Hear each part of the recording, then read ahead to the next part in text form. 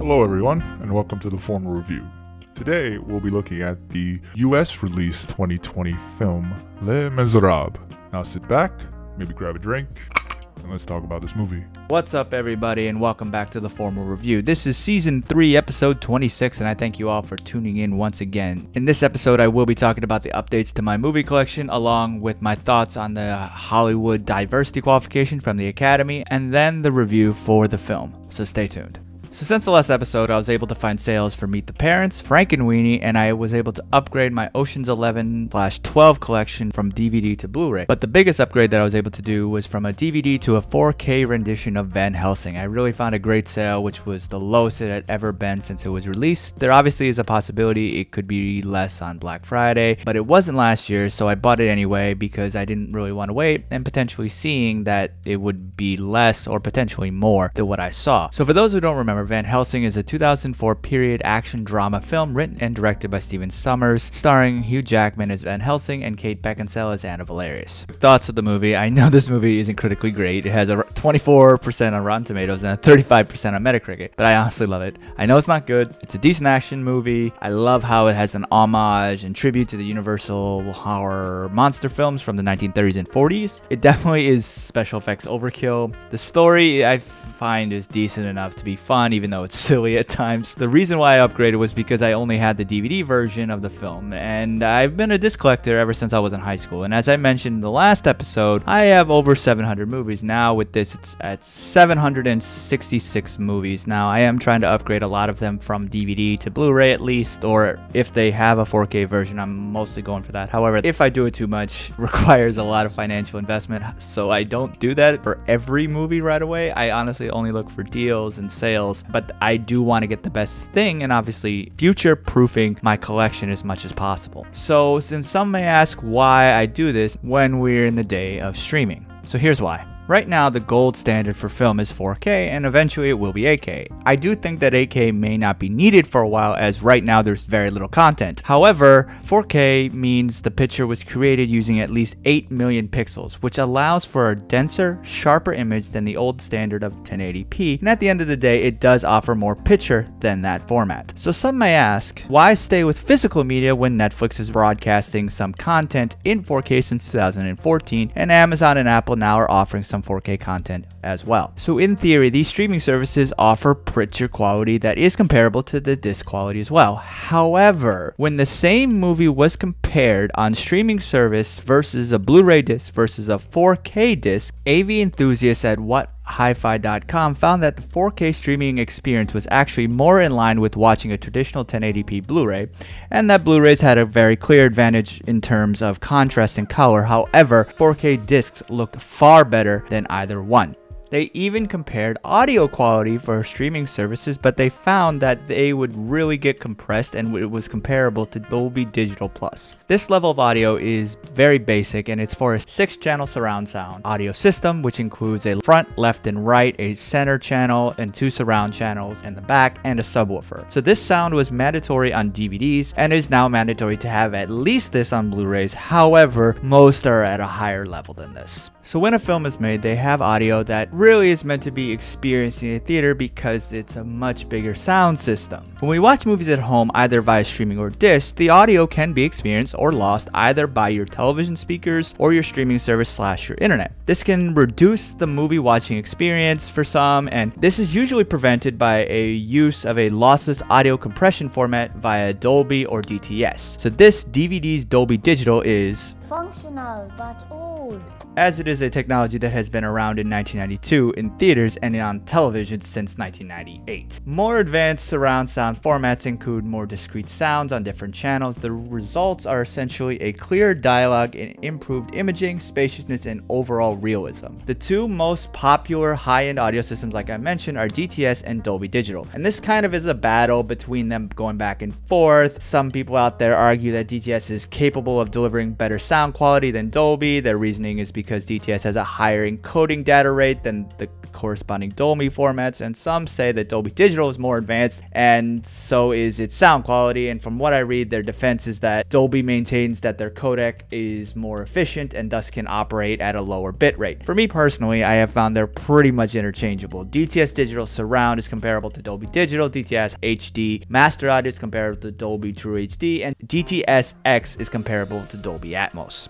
My point in bringing all this up is that they found when they looked at a streaming movie, it gives you compressed audio on an old technology. And when you compare that to an uncompressed Dolby True HD/DTS HD Master Audio you get on Blu-rays, it's wild to me to think that people would prefer the worse off version. They also found that the audio quality between standard Blu-ray and 4K Blu-ray is hard to differentiate if it's a Dolby Atmos to comparably to another Dolby Atmos, for example. What Dolby Atmos and DTS-X do is make your surround taller and honestly more immersive, which Netflix is confident that they won't be adding anytime soon. There are a few Atmos compatible Blu-rays out there, but it is standard on most if not all Ultra HD Blu-rays, and if you don't have a system to support this, the disc will default to Dolby True HD 7.1, which is also superior to what streaming services provide. The problem with streaming is that the files need to be compressed in a way so that it can be sent officially over the internet. Furthermore, the content has to be there. To get 4K, you have to pay Netflix for their premium subscription. Even if you pay for it, then your internet has to be able to handle it. Netflix and Disney Plus say that you need at least 25 megabits per second to stream Ultra HD content,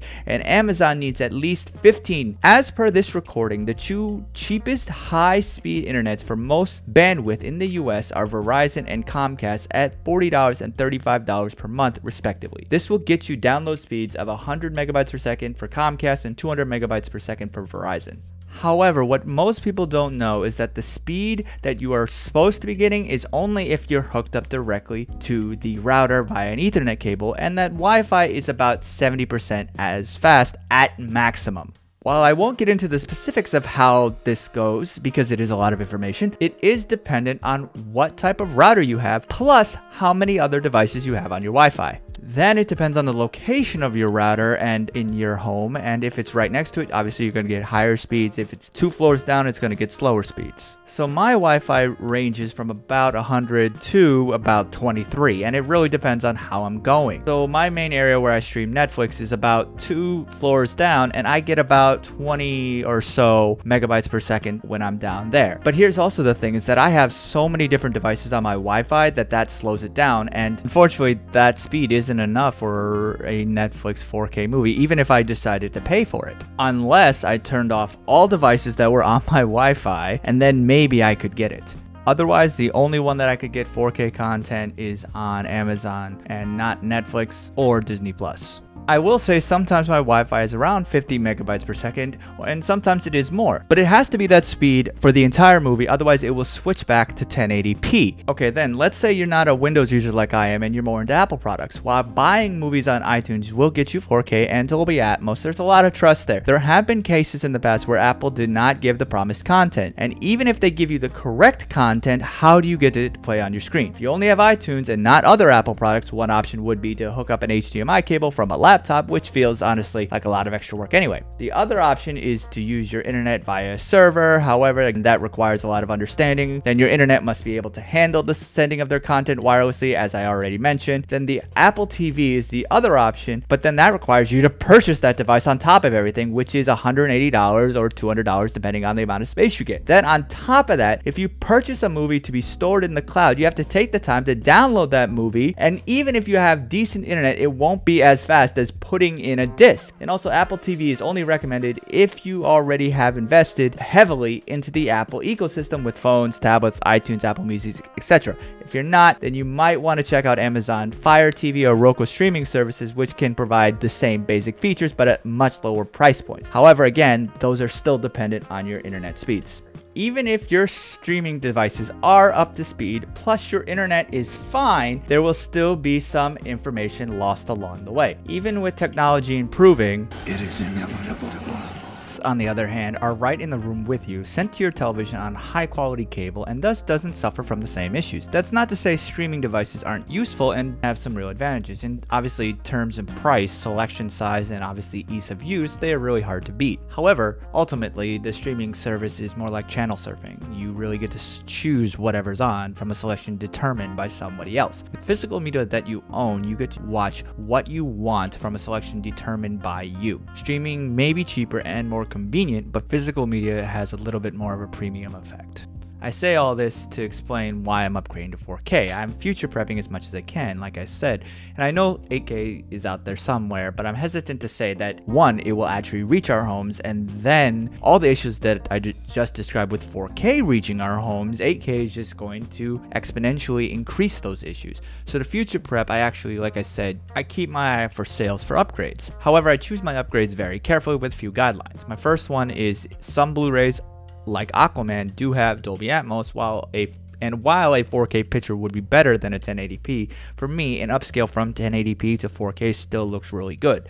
And for me, it's not good enough to spend more money on an upgrade. The second thing is based on the audio. If I'm going to upgrade, it must have Dolby Atmos or DTSX, at least until maybe Black Friday. Also, a lot of the 4K depends on how the movie is made. It could be filmed in 4K or filmed in 2K, then upscaled to 4K. 2K is basically a 4K divided in half, with dimensions of 2560 by 1440 pixels versus 1920 by 1080 pixels for 1080p. So technically, 1080p is a downgrade from the original filming process. So think of the compression that has to happen when a film was filmed in 4K and downgraded to 1080p. For example, Christopher Nolan's Batman trilogy was filmed in 4K, but it doesn't have Dolby Atmos or DTSX. It only has Dolby True HD, which the Blu-ray has. Batman's will fix the compression from 4K to 1080p. However, the audio doesn't really change very much. So the upscale that I get is fine, and I don't feel like spending a lot of money on that. Black Friday may change that though, but I have to keep these guidelines in place, like I said, or my wallet will hate me. Anyway, so back to the upgrade. Van Helsing was upscaled from a 2K master, but what most people have been raving about is the addition of HDR, which really makes the colors pop, and then also, like I mentioned, the DTSX audio. My prior version of the film on DVD was a full screen, yes, like a square, and only had Dolby Digital 5.1, so I thought that the upgrade was necessary. So these audio formats require a system for you to handle it, and it is something that you have to invest in, maybe not all at once, but over time. However, I've spent too much time talking about these types of things. I can cover that on another episode. So the news that we received last Tuesday from the Academy of Motion Picture Arts and Sciences is that anointed Best Picture films will have to meet a new inclusion and diversity standard starting in 2024. This is the second thing that the Academy has done this year. So they invited artists and executives to join with a major emphasis on women and minorities. Some people that were invited were Cynthia Erivo, Awkwafina, Olivia Wilde, Zendaya, and Constance Wu. So this new class includes about 45% women, 36% underrepresented ethnic communities, and 49% from international from 68 countries. These are the percentages of people they invited, not the people in the Academy. So I don't know how many people of them were invited as a whole, but these percentages don't mean too much to me. It's like saying I invited 10 people and 4 out of them were women, 4 out of them were underrepresented communities, and 5 out of them were international. Since these numbers can overlap, it's not really a great number without knowing more. There was a Washington Post analysis that showed in 2015, 22% of film executives in the Academy were women, and about 4% were people from underrepresented ethnic populations. They also showed that the Academy had about 11% women directors and 16% of directors were from underrepresented populations. They said that their numbers doubled since 2016, and that is only good if all the other numbers stay the same. For example, you can double the amount of women in an organization, but if you also double the amount of men at the same time, nothing changes. The percentage stays the same. So without knowing all the information, these numbers honestly mean very little to me. I do think it is good that they're inviting people from these populations that they indicated, and I hope that it actually is making the overall Academy population more diverse. So back to these standards. So they were placed in order to, and I quote, encourage equitable representation on and off screen in order to better reflect the diversity of the movie-going audience. So in 2024, films vying for Best Picture must meet 2 out of 4 standards to be deemed eligible. Then later on, Best Picture nominees must only meet 1 out of the 4 standards. So these 4 standards dig into how films come to be, from the stories that they tell to the executives who lead, market them, while addressing gender, sexual orientation, ethnicity, and disability. Standard A requires a film to have at least one of the lead actors or significant supporting actors to be from an underrepresented ethnic group, or have at least 30% of all actors in secondary or minor roles from underrepresented groups, which include women, or have a main storyline theme or narrative centered around an underrepresented group. But not all films submitted for Best Picture have to have those things. Standard B is focused on diversifying creative leadership and crew roles. Standard C is more on industry and how they have to provide paid internship and apprenticeship for people in underrepresented groups and training opportunities and so on. Standard D requires more of marketing, publicity, and distribution to have multiple in-house senior executives from underrepresented groups. So Best Picture nominees must only have 2 of these standards, and to me, this doesn't seem difficult. To use a most recent theater release, Tenet will qualify because John David Washington is the main star, and it was produced by Emma Thomas, and it was edited by Jennifer Lame. Plus, only one of the 2 latter people will be needed to qualify. I don't think this is a bad thing, and I'm not advocating for people who aren't qualified to get the job because of their ethnicity, gender, disability, etc. It should go to whomever is the most qualified. However, these populations aren't looked at in an easy way for that to be done. To use my most recent review of Mulan, one of the biggest issues that I had with it was that it was a completely whitewashed behind the camera. As I said before, I don't think it is a bad thing that the film had a woman director, but they could have gotten a Chinese director or a Chinese costume designer. There are plenty out there, and we know they're qualified. If we look at this film director Nikki Caro's career, she has 6 films prior to this: Whale Rider, North Country, A Heavenly Vintage, McFarland USA, and The Zookeeper's Wife. I actually did a little bit of research of how this could be done and looked into some of the directors that could have done it better. I want to say that this is no guarantee that they would have done better, also would have to agree to do it, but my point is to show that they're qualified in comparison to Caro, and it's nothing against her, she's qualified, and I like her direction on the film. I only feel that if they had gotten an Asian director or even writer, certain things like historical accuracy wouldn't have been messed up. However, just for simplicity, I just want to focus on director. So I looked up people who have done an equal or more films than her that are either East or Southeast Asian. While I think a South Asian person could do this well as well, I personally wanted to see how many specifically East or Southeast Asian I could find. So here's how I found after some minimal research, and this is not an inclusive list, as I'm sure there are plenty more that I could not find. John M. Chu, who is Taiwanese and Chinese American. His films are Now You See Me Too, Crazy Rich Asians, G.I. Joe Retaliation, Step Up to the Street, Step Up 3D, and then 2 Justin Bieber movies. Another director is Justin Lee, who is Taiwanese American, who is known for Shopping for Fangs, Better Luck Tomorrow, Annapolis, The Fast and the Furious, Tokyo Drift, Finishing the Game, Fast and Furious, Fast 5, Fast and Furious 6, Hollywood Adventures, and Star Trek Beyond. Another director is Ang Lee, who is Chinese, and his films are Pushing Hands, Wedding Banquet, Eat, Drink, Man, Woman, Sense and Sensibility, The Ice Storm, Ride with the Devil, Crouching Tiger, Hidden Dragon, Hulk, Brokeback Mountain, Lust, Caution, Taking, Woodstock, Life of Pi, Billy Lynn's Long Halftime Walk, and Gemini Man. Another director is Zhang Yimou, who is also Chinese, who directed Red Sorghum, Codename Cougar, Raise the Red Lantern, The Story of Qi Zhu, To Live, Shanghai, Triad, Keep Cool, No One Less, The Road, Home, Happy Times, Hero, House of Flying Daggers, Riding Alone for 1,000 Miles, Curse of the Golden Flower, A Woman, A Gun and a Noodle Shop, Under the Hawthorn Tree, The Flowers of War, Coming Home, The Great Wall, and Shadow.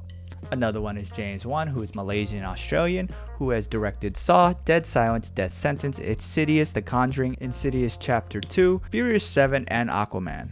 The last director is last year's Best Picture director and screenplay winner Bong Joon-ho, and his films are Barking Dogs Never Bite, Memories of Murder, The Host, Mother, Snowpiercer, Okja, and obviously Parasite. Okay, so were they more successful or as successful with their films as Caro? So I took their average score for each of their movies from Metacritic or IMDb if Metacritic wasn't available, and then I got the average score for each director. Caro was about 66, Chu was 50, Lin was 60, Lee was 70, Yimou was 70, Won was 51, and Junho was about 81. Okay, so what? So I ran a statistical t-test on the scores of the individual movies. For those who don't have a statistical background, simply put, these tests are done to see if an average score can be compared to the other ones and see if there's a significant difference. So what I did was I ran it to see if the average score was significantly different from Karo's. Specifically did the 2 sample t-test assuming unequal variances. Doing this, I got a p-value of less than 0.05 for Chu and Won, which makes sense because their scores are much lower than Karo's, and I got a low p-value for Junho as a comparison. In this case, a low p-value of less than 0.05 shows that there is a significant difference between the 2 averages. However, the other 3 of you, Mo, Lin, Lee, had p-values greater than 0.05, which shows that their averages scores were not significantly different. So according to this analysis, essentially, aside from Chu and Won, all the other directors have been either as successful or more successful than Karo. And 2 of them have done wuxia martial arts films before, and honestly they could have done this again. Again, this is on the assumption that they would do Disney a favor and that they weren't asked before this. However, even if they were, this analysis shows that there's no significant difference between 3 of the directors. This is obviously a very simple model and doesn't take into account any other directors that are out there. However, if anything, it can be said that there are qualified directors by just my small analysis. I am sure that there's someone out there who is Asian that could have helped out in another production way, even if the director spot was closed. Again, this is no shade to Karo, as I did enjoy her direction even if it was a little whitewashed. Even so, this film could be nominated for Best Picture based on these new qualifications, though it wouldn't be nominated for Best Picture. On top of all this, these ideas of diversity in film has been pretty much in place since 2014. Still a little weird though that it took that long. The British Film Institute had diversity standards for films to secure financing for the BFI Film Fund since 2014. Then in 2018, the BAFTA Awards adapted these ideas and they are similar to what the Academy is doing. So pretty much the past 6 years, the diversity standards have been placed for these films to win awards. The Academy is now only joining the fund, and these standards are pretty much identical. There's some differences, sure, but not a lot. So I don't really see the big deal about this. You really only have to make 2 of these 4 standards initially and then 1. That means eventually you can have an all-white male cast on a fictional planet where no women or underrepresented populations exist, as long as there is a woman or underrepresented person writing, editing, or producing the movie. Though it is fairly unlikely that would happen. It's really not a big deal. I think stop really fussing. I think it's a legal demonstration of companies showing that they are trying to be diverse. We'll see how it plays out. Anyway, sorry to go on those rants. So back to the movie at hand. So let's relax, grab your drinks, and let's discuss the movie. So before I get started on the film, I also want to say there are some French names in this film, and if I mispronounce them, I do apologize, but I will do my best to pronounce them correctly. As always, there is a slight spoiler warning, but I will always do my best to not ruin the movie for you. So as I always say, I suggest that you go watch the film before you hear what I have to say about it so you fully understand everything. But if you do not care about potential spoilers, keep listening.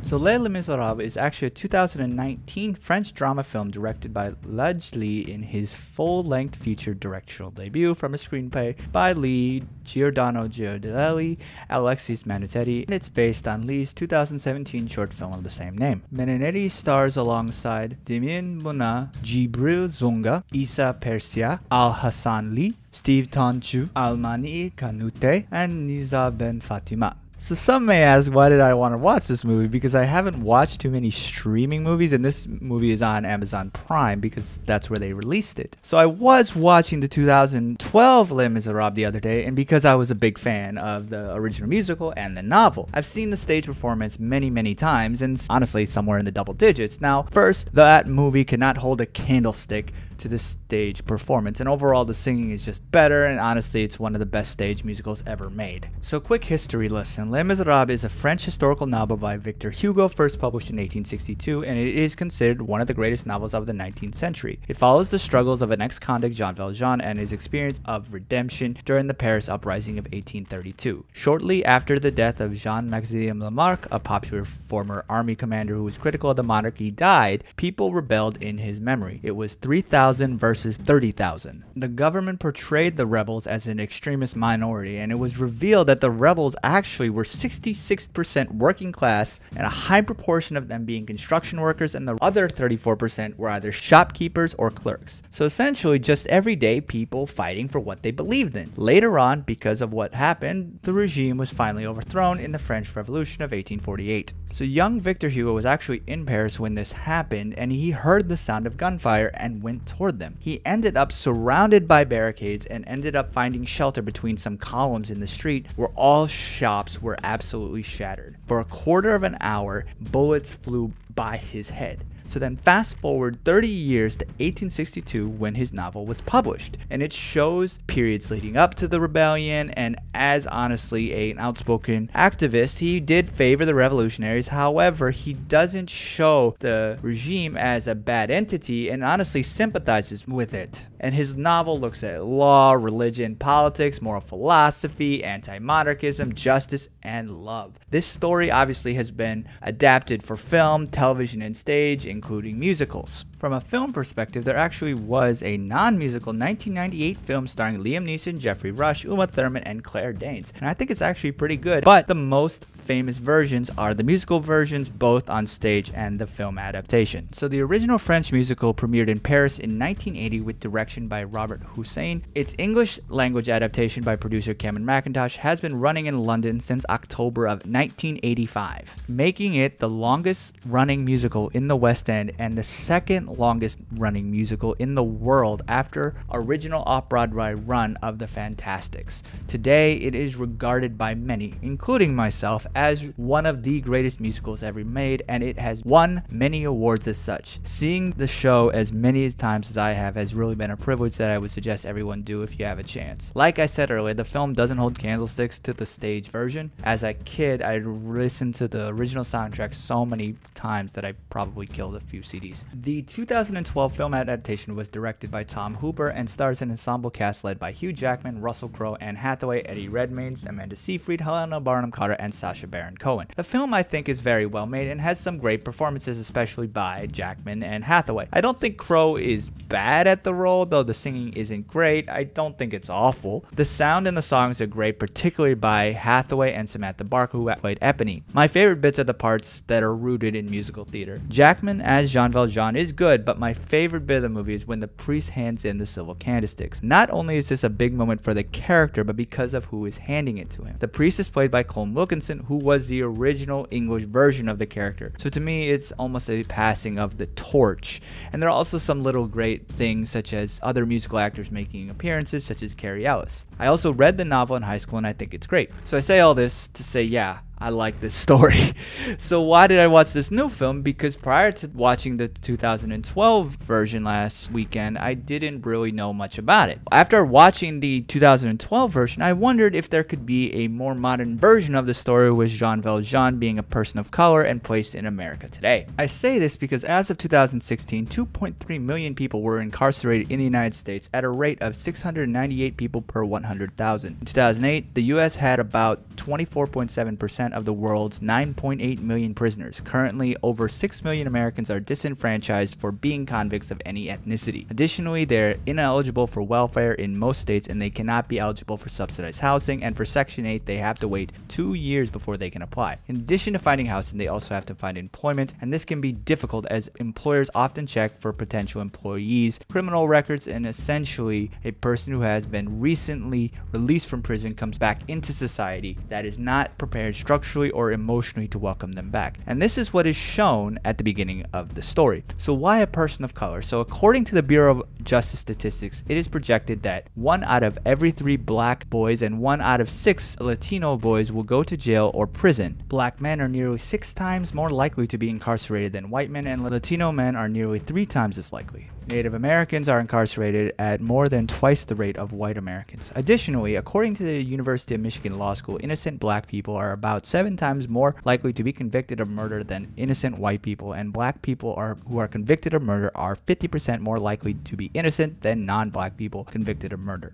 Some view that these numbers are represented by cities such as the District of Columbia, which have been generally supported to be tough on crime, and there appears to be a connection between drugs and violent crimes, and that class is a factor of incarceration. They state that black people with advanced degrees have fewer convictions, and black people without an advanced education have more. And I think there's a few problems with these arguments. The first part regarding crime in cities. So FBI arrest data shows that there are higher arrest/stop rates among blacks than whites across the country, and there has even been studies that show disproportionate contact with minority offenders in communities that can lead to higher negative bias toward the same minority group members. This will then push the police to be more punishing on the same communities. To the second point of drug and violent crimes, according to the Department of Justice, drugs are related to crime in multiple ways. The most obvious is the crime to use, possess, and manufacture or distribute drugs classified on having a potential for abuse. The second is how the drugs affect on the user's behavior and as such generating violence and other illegal activity in connection with drug trafficking. So the long war on drugs has hurt black communities. However, there has been a lot more attention toward the heroin and painkiller use and overdose among whites, particularly those in suburbs in recent years. The response to the current opioid epidemic is very opposite to the crack epidemic that hit black communities hard in the 1990s. That response was a lot more aggressive than the more compassionate response for offenders that we have now, and this brings into the idea of racially biased motivations and as such their implications. So there was a study done at Yale and American University that looked at the differences between blacks and whites in crimes that they are charged with, drug use profiles, and the services they access. They found that relative to whites, blacks were at an economic disadvantage as demonstrated by their lower income and education levels. They found that blacks were more likely to be charged with possession and sales, while whites were more likely to be charged for illegal activity related to drug use, such as stealing to support their drug habit. Yet, both reported the same degree of drug sales. The last thing they found was that blacks reported preferring marijuana to harder drugs and having less serious drug problems. However, both populations reported using drugs in the 30 days prior to their most recent run-in with the law. They did say that their study was slightly limited due to the sample size, and it is reasonable to suggest that the involvement of blacks in the drug trade may be at least partly a response to their poverty and the lack of employment opportunities. As such, they said that investment in quality inner-city education, youth programming, and effective job generation, training, and placement should be an important part of efforts to deal with crime prevention. Either way, though, their study showed a difference between how blacks and whites are treated within the criminal justice system in all points of involvement.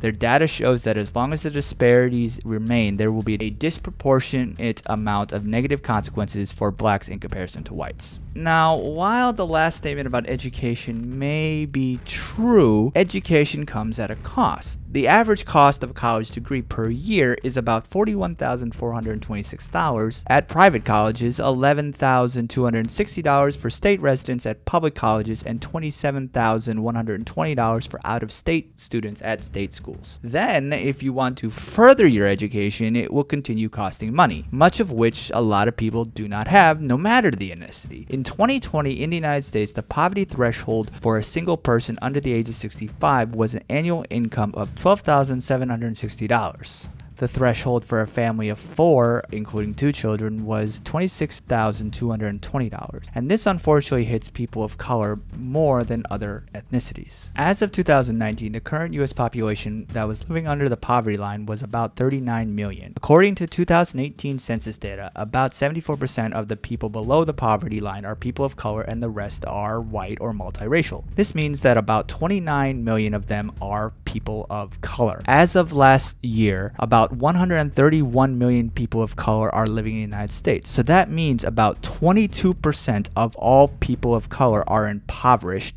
whereas whites had 4 million impoverished of their about 197 million population. So that's about 2%. Due to their financial status, these communities are less likely to get an education and many other privileges that come with it, such as a lower chance of being convicted of a crime. In short, though, data shows that drugs, crimes, and poverty poverty are looked at differently when one compares people of color and their white counterparts. My point in bringing this up is not only to bring awareness to these disparities between people of color and whites in these issues, but also show how Jean Valjean's story is very similar to now. Then you add in how the country as a whole right now, plus other places internationally, are standing up for what they believe in against a police force / the government / the system that has been proven by research to be disproportional to all disenfranchised people populations. I think that there's a lot of applicability to the Les Miserables story, and when I mentioned this to my fiance, she suggested that I look to see if there has been an essay or some type of research that has been done on this, and that's where I came across this film. So like I said already, this film was released in 2019 in France, and it was their nomination for Best Foreign Picture at the Academy Awards early this year. Honestly, I remember seeing it in this category,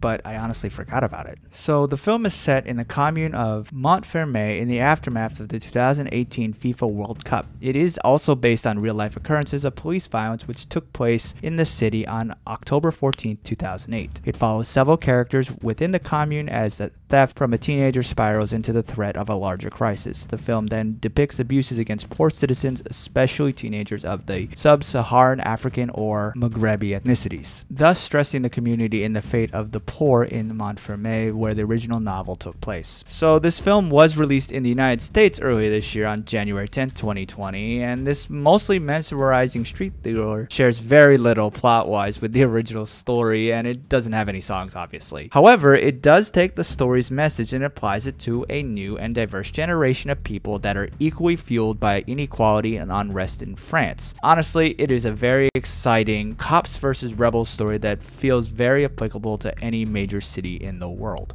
The film follows rookie cop Stefan, played by Bonnat, joins an anti-crime squad who police the projects. He is joined by the very racist and alpha male Chris, played by Manetti, and Gwanda, played by Zonga. Due to the film having a trio separates it from a typical crime cop duo film or buddy cop film. The audience learns that there is a relationship between the police, the lord of the area, and rival sections, the Muslim Brotherhood, romantic circus workers, and gangs of disenfranchised kids. So as the riots start to happen, the film becomes more violent and deals with a lot of themes similar to those going on in the United States currently. This film has many similarities to other films in the genre, but again, it is applicable to any major city in the world, which is what sets it apart. The story also has some similarities to Spike Lee's Do the Right Thing with its condensed timeline, a multi-character story, and an inciting event of police violence followed by justifiable outrage. Lee gives a view of a community all while using a documentary style, which I think makes the film feel more realistic. And it's honestly absolutely thrilling, and cinematographer Julien Poupard and Lee give the audience some great action sequences. They're able to also use a drone in such a way to really enhance the film's action. And I think there's also some similarity and inspiration from the HBO series The Wire, Training Day, and in a way of depicting portions of society and how those areas work against each other to only hurt the children, which then allows the cycle to repeat itself. So at one point in the movie, the audience is shown the children happily playing pickup football games, but they have to live in buildings that are falling to the ground. Then the film contrasts that with the cops who return to their safe and secure homes, and life is obviously better. One officer's biggest problem is having his daughters fight over a Barbie doll. And you contrast to the main kid of the story, Issa, a 12-year-old who is living on the streets and spending his nights in a pile of trash. He may be the child that commits a small crime, but at the end of the day, he's a lonely child who has no hope. But he atones for this small crime by returning the item that he stole. And I think that Lee is able to contrast that extremely effectively with the police officers who spend the majority of the film trying to hide the fact that they shot the kid in the first place. As the film is shown from the point of view of the cops, I do feel that there is not much time given to the disenfranchised characters, but I do think that one can still feel for them. Lee is able to capture the essence of those who live in these areas, even if the characters are a little underdeveloped. Though not exactly what I was expecting when I started the movie, I was not disappointed at all. I think the themes of the original story are there, but in a more modern way. As I mentioned at the beginning, this story is based on real life events, and really again could be applied to any city in the world. There's a quote at the end of the movie, which is from Victor Hugo's novel, that's shown that says, "There's no such thing as bad plants or bad men. There's only bad cultivators." And I think this really does apply to, honestly, both situations. And I think really the action is great. And I think the story is absolutely thrilling, especially in the final scene. The meaning behind it is powerful and, again, very timely. It is now streaming on Amazon Prime, and I suggest that everyone check it out. So what did you think of the movie, and what is your favorite musical either on screen and or on stage? Let me know. Hit me up on social media. Formal Reviews on Facebook, Twitter, Instagram, where I post many different things, including trailer react, and the URL is all the same. It's at the Formal Review for each one. Feel free to check out backseatdirectors.com, where I work with a big team of writers working on reviews and also editorials and much, much more. Again, that's backseatdirectors.com. Please also subscribe to the podcast on your favorite service. It is on Spotify, Google, and Apple Podcasts, Podbean, and really, honestly, anywhere you can find podcasts. Also, I'm always wanting to grow and improve, so feel free to leave a review on your favorite service. I see the numbers, and I do this for you all, and I want to keep it entertaining. I really appreciate everyone supporting me by listening and talking about movies with me online. For those who have contributed financially, I really thank you for supporting me in that way. For those who want to financially contribute, please go to anchor.fm/the-formal-review and click support this podcast. And I thank you very much in advance, and any donation is appreciated. Thank you all for tuning in once again, and until next time, stay safe, wash your hands, wear your mask, and I'll see you at the movies. Take care, everyone. Thanks for tuning in to another episode of the Formal Review. Cheers, and we'll see you next time.